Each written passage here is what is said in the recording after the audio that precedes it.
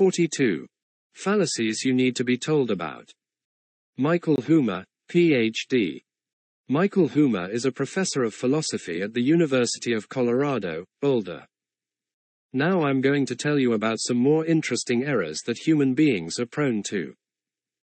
If you're like most people, you probably actually need to be told about these things. Anecdotal evidence. Often, people try to support generalizations by citing a single case, or a few cases that support the generalization. Scientists call this anecdotal evidence. Example: you try to show that immigrants are dangerous by citing a few examples of immigrants who committed crimes. Anecdotal evidence has two problems. First, usually, when people do this, they don't pick a case randomly. They search for a case that supports their conclusion while ignoring cases that don't. See cherry picking. Second, random variation. Even if you pick the cases randomly, it can easily happen just by chance that you picked a few atypical cases. In the immigration example, what you should actually do is look up the statistics on crime rates for immigrants compared with native-born citizens.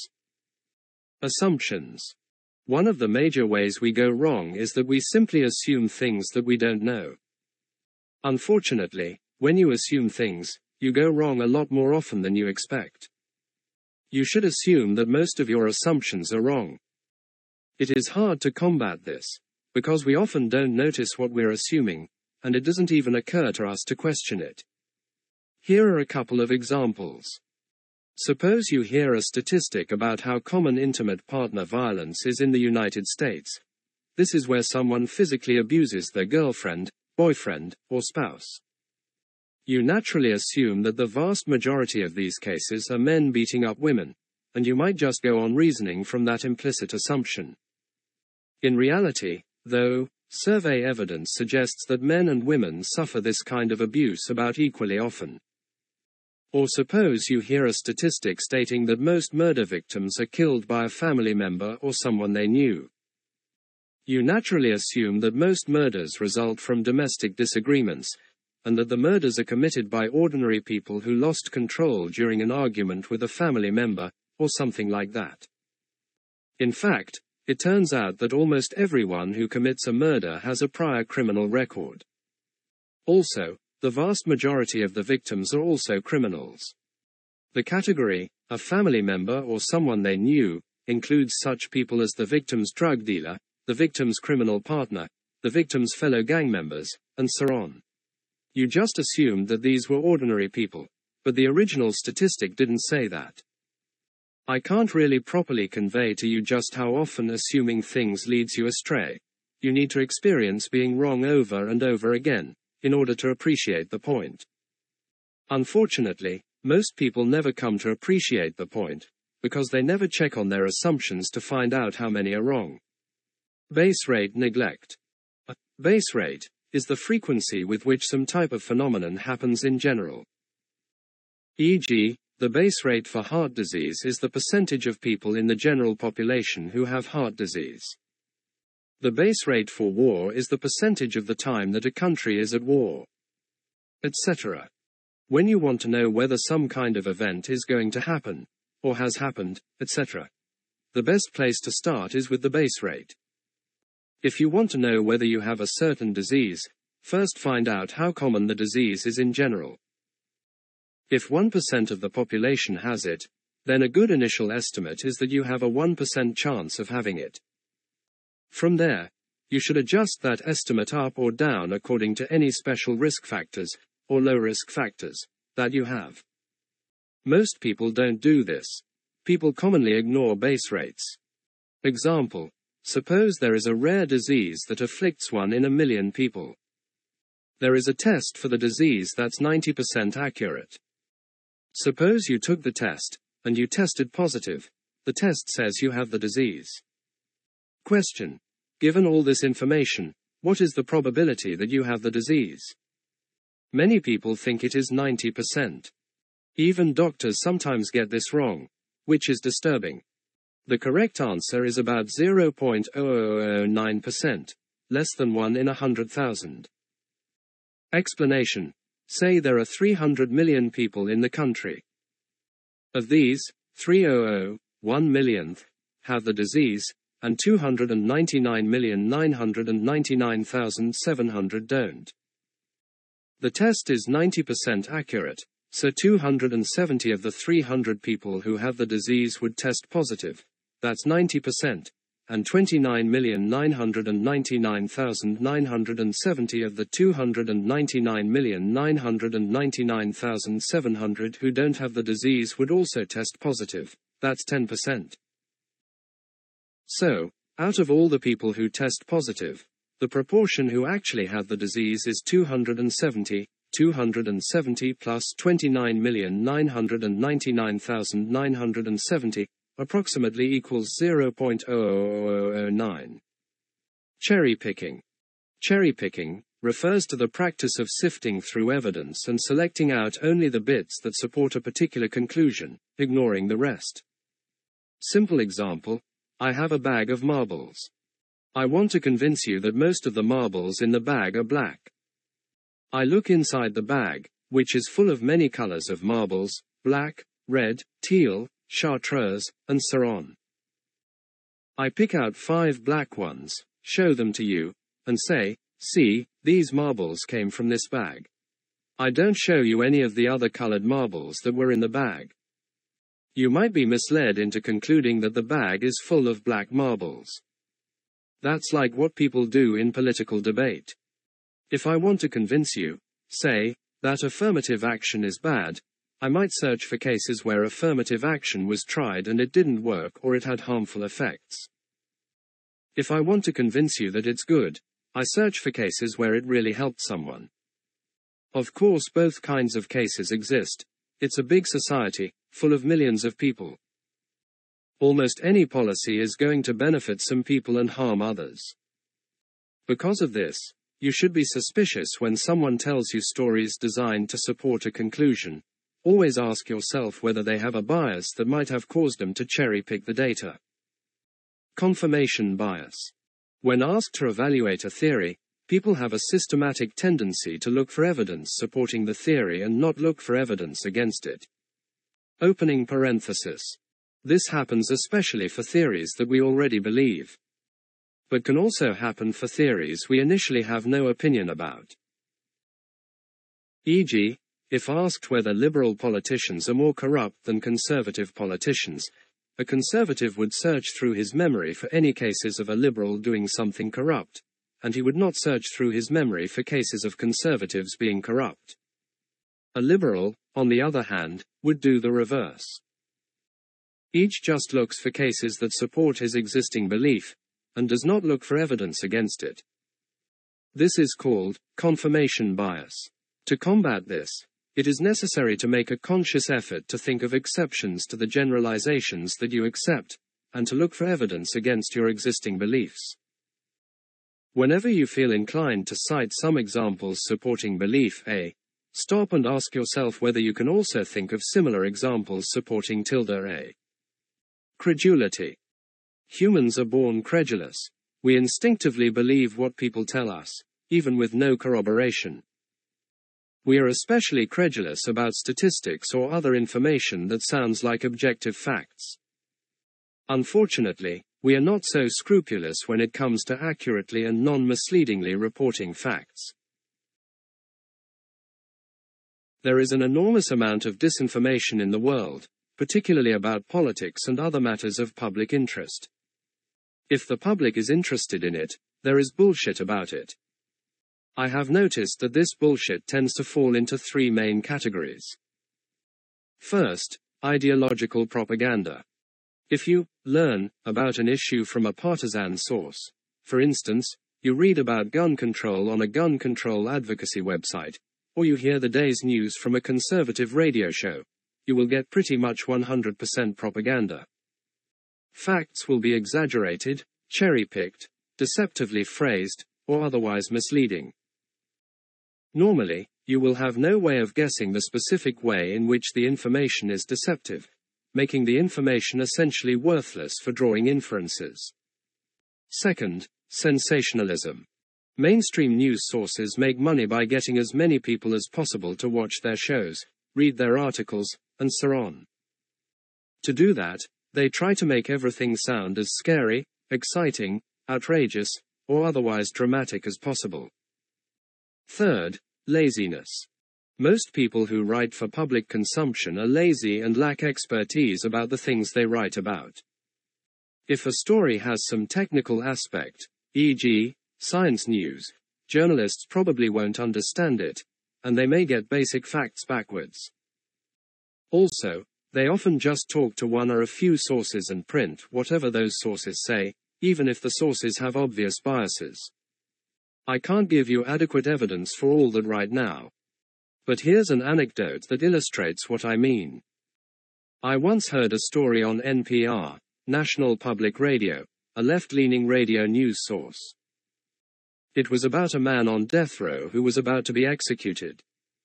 From the story, it appeared that the man was innocent. New evidence had emerged after the trial, several of the witnesses had recanted their testimony, yet the courts had refused to grant a new trial. The only remaining hope was for the governor to grant a stay of execution. There was an online petition that listeners could sign.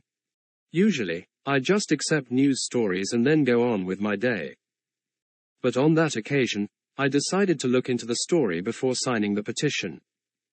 With a little Googling, I found the court decision from the convict's most recent appeal, which had been denied. I read the decision, which contained a summary of the facts of the case and an explanation of the judge's decision. What it revealed was that the NPR story was bullshit. What NPR said was basically just what the defendant's lawyer had claimed. The court carefully explained why each of those claims was bogus and provided no basis for an appeal. The most striking claim, which had initially made me think the defendant was probably innocent, was that multiple witnesses had recanted their testimony. What had actually happened was this. The defense lawyer went back to the witnesses many years after the original trial and questioned them on details of the case. Several of them either couldn't remember the details, or reported details slightly differently, e.g., what color shirt someone was wearing. The lawyer described this as recanting their testimony, but none of them had changed their mind about the defendant being guilty. The NPR journalists had apparently just credulously reported what the lawyer told them, without bothering to look up the court documents from the case. Why would they do that? 3 reasons. Ideological bias. The story painted the death penalty in a bad light, which a left-leaning news outlet would like. Sensationalism. The story of an innocent man about to be executed grabbed the audience's attention and inflamed their passions. Laziness. Checking on the story would have required work. Why put in that work when you know that almost all of your audience will just accept whatever you say? Long experience has led me to think that that case was not unusual. This is the way news media work. Lesson. Popular media stories are untrustworthy. By the way, it's no good checking them against other popular news sources, because they basically all copy from each other. That also goes for, e.g., most bloggers, your next-door neighbor, and other casual information sources. For relatively reliable information, look at academic books and articles and government reports, e.g., Census Bureau reports, FBI crime reports. Dogmatism and overconfidence. People who study rationality have a notion called calibration. Your beliefs are said to be well calibrated when your level of confidence matches the probability of your being correct. For example, for all the beliefs that you hold with 90% confidence, about 90% of them should be true. When you're 100% confident of things, they should be true 100% of the time. Etc. Most people are badly calibrated. In fact, almost everyone errs in a particular direction. Almost everyone's beliefs are too confident. People say they are 100% certain of a bunch of things, but then it turns out that only, say, 85% of those things are actually true. There are psychological studies of this. This is the problem of overconfidence. Almost everyone has it, and almost no one has the opposite problem, underconfidence, so you should assume that you are probably overconfident too. You should therefore try to reduce your confidence in your beliefs, particularly about controversial things, and particularly for speculative and subjective claims. Ideological cause judgments. Back in 2008-2009, America suffered a severe economic recession. A lot of people lost money, lost their jobs, and were generally unhappy. What set it off was problems in real estate. Home prices had gotten very high. Then they dropped. A lot of people started defaulting on, not repaying, their home loans. Banks were in a lot of trouble, and other investors and financial companies were in trouble because they'd made investments that depended on home prices staying high and home loans getting repaid. In the wake of the crisis, many people tried to explain why it had all happened. This included people with opposing ideologies. Roughly, there were people with pro-government and people with anti-government ideologies, and both tried to explain the crisis. Can you guess what the two sides said? The pro-government people said the recession happened because there wasn't enough regulation, and they listed regulations that, if they had been in place, would probably have prevented the crisis. The anti-government people said the recession happened because there was too much government intervention, and they listed existing government policies that, if they hadn't been in place, the crisis probably wouldn't have happened. Notice that the basic factual claims of both sides are perfectly consistent. It's perfectly possible that there were some actions the government took such that, if the government hadn't taken them, the crisis wouldn't have happened, and also there were some actions the government failed to take such that, if it had taken them, the crisis wouldn't have happened. It's perfectly plausible that the crisis could have been averted in more than one way, either by adding certain government interventions, or by removing some other government interventions. Which alternative you focus on depends on your initial ideology. Both sides took the episode to further support their ideology. We have too much government, or we need more government. These conclusions were supported by their respective causal interpretations.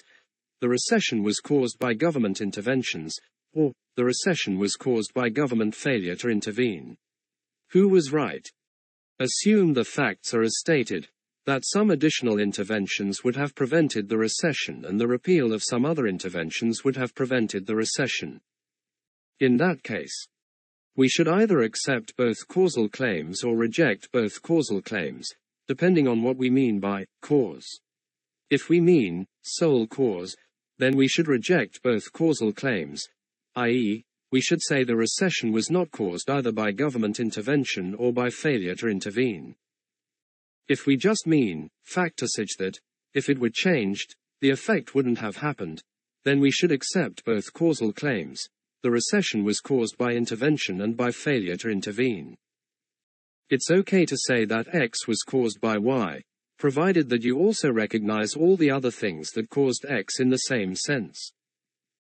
If there are many different causes, then you need additional evidence or arguments to establish which one of those causes is the best one to change.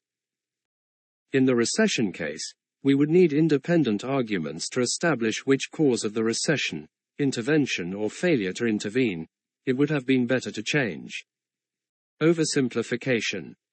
People very often oversimplify philosophical issues. Say you're thinking about the morality of abortion. A tempting simplification would be to say that there are two positions, pro-choice and pro-life, or pro- and anti-abortion. Either fetuses are people and killing them is murder, or fetuses aren't people and killing them is perfectly fine. But this overlooks the possibility that late-term fetuses are people but early-term fetuses are not. Or maybe personhood comes in degrees and fetuses become progressively more person-like as they develop. Or maybe fetuses are persons in some senses, but non-persons in other senses. So there is a range of possible positions, not just two. Viewing things in black and white terms is a common oversimplification. We look at two simple positions rather than considering a spectrum of possibilities. The problem is that often, The truth is a more subtle position that doesn't clearly fall under either of the two simplest categories of view. P-hacking. Similar to cherry-picking, p-hacking, or data mining, sometimes happens in science. A scientist has a large amount of statistical data, with different variables. Even if all the data is completely random, any complex set of data is going to show some patterns that look significant. Essentially, one can take the data and use it to test many different possible hypotheses. Even if all the hypotheses are false. Eventually, just by chance, due to random variations in the data, one of the hypotheses will pass a test for statistical significance. This is one reason why many published research results, especially in medicine, psychology, and social science, are false.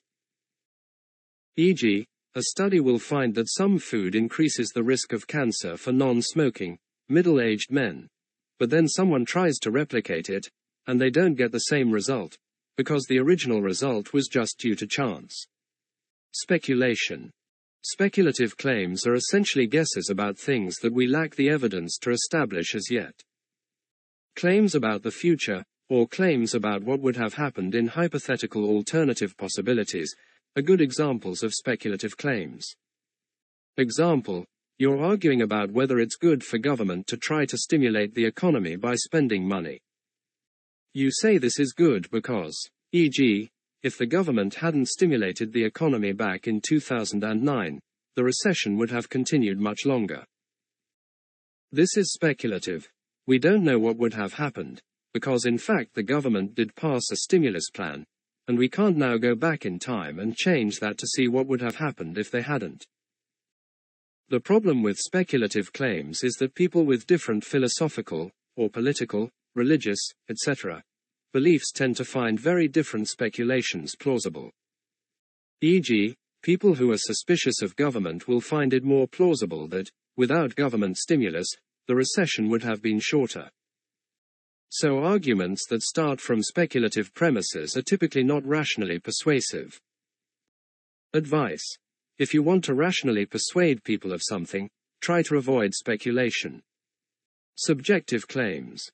Roughly, a subjective claim is one that requires a judgment call, so it can't just be straightforwardly and decisively established.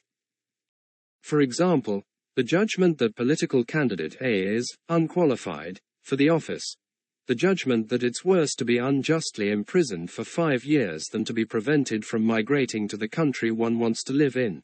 The judgment that Louis C.K.'s jokes are offensive, etc. Opening parenthesis. This differs from speculative claims. Because in the case of speculation, there might be ways that the claim could in principle be decisively verified. It just hasn't in fact been verified. Note, I am not saying that there is no fact, or no answer, as to whether these things are the case, or that they are dependent on people's opinions. What I am saying is that there are not clear, established criteria for these claims, so it is difficult to verify them. Maybe it's true that Louis is offensive, but if someone doesn't find him offensive, there is no decisive way of proving that he is. People often rely on subjective premises when arguing about controversial issues. The problem with this is that subjective claims are more open to bias than relatively objective. That's the opposite of subjective claims. So people with different philosophical, or political, or religious views will tend to disagree a lot about subjective claims. And for that reason, they are ill-suited to serve as premises in philosophical, political, or religious arguments. Advice. Try to base your arguments, as much as possible, on relatively objective claims. Treatment effects versus selection effects. Let's say you have created a new educational program for preschool children. You want to know whether it improves learning or not. What you would do is look at kids after they've had your program, and compare them to kids of the same age who didn't have your program, and see if the first group perform better on tests. Let's say kids who had your special program perform 10% better on later tests, on average. Then you'd probably conclude that your program works. But wait. Here is another possibility. Suppose, as would usually be the case, that the kids who entered your special educational program were the kids whose parents chose to enroll them in that program. The rest were kids whose parents did not decide to enroll them. Furthermore, maybe the parents who enroll their kids in special programs are on average smarter and value education more than the parents who don't do that. Furthermore, maybe intelligence and value placed on learning are partly genetic, and so these parents passed those traits on to their kids. So the children who went into your program were already, on average, smarter and more interested in learning than the children who didn't go into the program. And maybe that explains why they did 10% better on tests after the program. Maybe your program has no effect at all. It's just that you got the smart kids in it, and that made the program look good. That is an example of a selection effect, a case where it looks like A causes B, but it's actually just that the instances of A that you tested were already more likely to be Bs for other reasons. Selection effects are contrasted with treatment effects, cases where the thing you're testing really causes the effect that it's thought to cause. In the education example, academic success is correlated with taking the special program. This could be due to a treatment effect, meaning the program causes kids to learn more, or due to a selection effect, meaning the program selects students who are already good at learning. Selection effects are very often mistaken for treatment effects. Another example, you want to know if some vitamin improves people's health. So you look at people who take supplements of that vitamin regularly, and you find that they are healthier than the people who don't take it. You think this shows that the vitamin supplements are good for people. But actually, it's more likely a selection effect. People who take vitamins are more likely to also be exercising, eating healthy foods, and so on, which is why they would be healthier than average, even if the vitamins did absolutely nothing. Fataboutism. Similar to 2 quoc, whataboutism occurs when someone criticizes something bad, and you respond with, what about X? Where X is some other bad thing. Example, someone complains that the current president's proposed budget has a very high deficit. You say, what about the previous president? He had high deficits too. Or, someone complains that the president just murdered a child. You respond that some other political figure, from an opposing party, also murdered children. What about that? You demand. The reason people engage in whataboutism is that, rather than being interested in practical issues about what should be done in our current situation, they instead see political discussion as a kind of tribal contest, a competition between their side and the other side, where whoever makes their side look better wins. So they don't want attention focused on any flaws in one of their side's people, e.g., a politician from their own political party. So they try to divert attention to something that's bad about someone on the other side. The problem is that this practice systematically prevents evils from being addressed. For any evil in the world, unless it's literally the worst thing in the world, one can always identify some other, even worse evil, and say, what about that? For any evil done by any political leader, it will virtually always be true that some other leader from another party has some time committed a similar evil, and also that members of that person's party didn't do anything about it. If your response when you hear about any evil currently happening is to deflect attention to some past evil committed by another person or group, that means that evils never get addressed. Attention always gets deflected away by whataboutism. The next time someone else is doing something evil, that won't be addressed either, because people will say, what about the present evil that wasn't properly addressed?